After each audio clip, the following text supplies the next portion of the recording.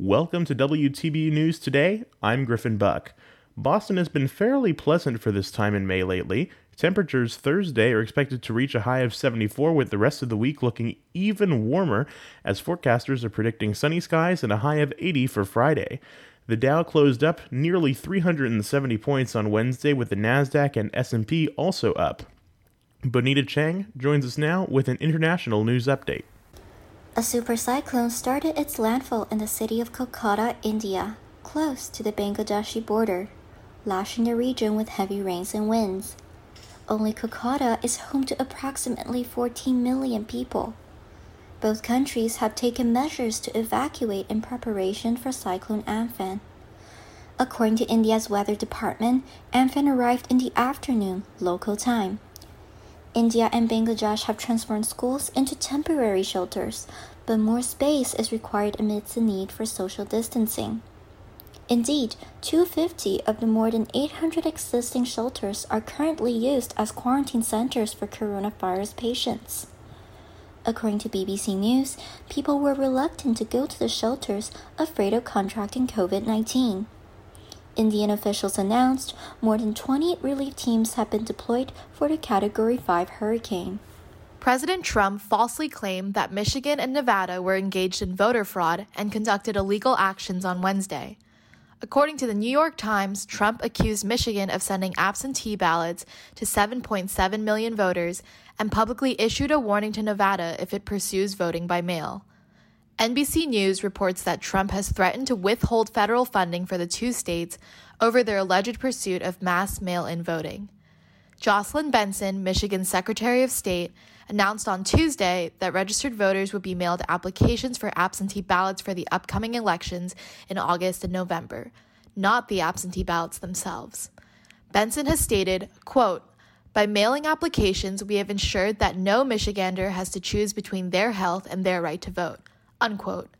Benson has also pointed out that she sent applications, not ballots, quote, "like my GOP colleagues in Iowa, Georgia, Nebraska, and West Virginia," unquote. At this time, the White House has not responded to requests for comment. A Massachusetts gym owner has reopened his gym in defiance of Governor Charlie Baker's plan to gradually reopen the state's economy. Dave Blondin, owner of Prime Fitness and Nutrition in Oxford, opened his gym to up to 50 people at once on Monday with a maximum visit time of 1 hour. However, as stated in Baker's plan, gyms are not allowed to reopen until Phase 3, with the state beginning only Phase 1 earlier this week. According to WCVB, Oxford Town Manager Jennifer Callahan has issued Blondin both a verbal and written warning, and he will receive a $300 fine for every day that he keeps his gym open. In a recent statement, Callahan said, quote, "If necessary, we are prepared to file an injunction should compliance not be reached per such guidance," end quote. Blondin stated that he would take the citation and does not enforce social distancing or the wearing of face masks inside the gym. As of Wednesday, all 50 states have loosened stay-at-home restrictions, and people are now being allowed to go places like restaurants, gyms, and shopping malls. According to CNN, Connecticut became the final state to begin lifting restrictions this Wednesday, with retail stores, some offices, and restaurants with outdoor seating among the first to begin reopening. Despite the nationwide reopening, there is still a concern that the coronavirus may continue to spread rapidly. To help control the potential spread of the virus, the U.S. Centers for Disease Control and Prevention released a 60-page guideline detailing the steps for reopening the U.S., according to CNN. Released on Tuesday evening, this guideline provides a roadmap for schools, restaurants, transit, and child care facilities on which factors to focus on prior to reopening, the article stated. Also, according to the CDC guideline, states should begin the first phase of reopening after the number of cases decreases over 14 days. Although states are reopening, there are cities that will continue following stay-at-home orders, like Baltimore, where gatherings of more than 10 people are still prohibited and retail stores remain closed, according to CNN. Former Baltimore Health Commissioner Dr. Leana Wen said, quote, "The only thing that was keeping this very contagious virus in check was each of us keeping that physical distance. If we're going to let people go to work and reopen, we are going to be introducing risk of some kind," end quote. Thank you, Vinette. That's it for this edition of WTBU News Today.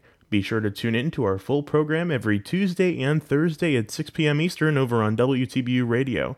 On behalf of Gabriela Lopez, Bonita Chang, Megan Gregoire, Diane Huang Pao, Alex Corey, Amanda Schneider, Lily Kepner, and Vinette Simon, I'm Griffin Buck, reporting from Roseville, California for WTBU News.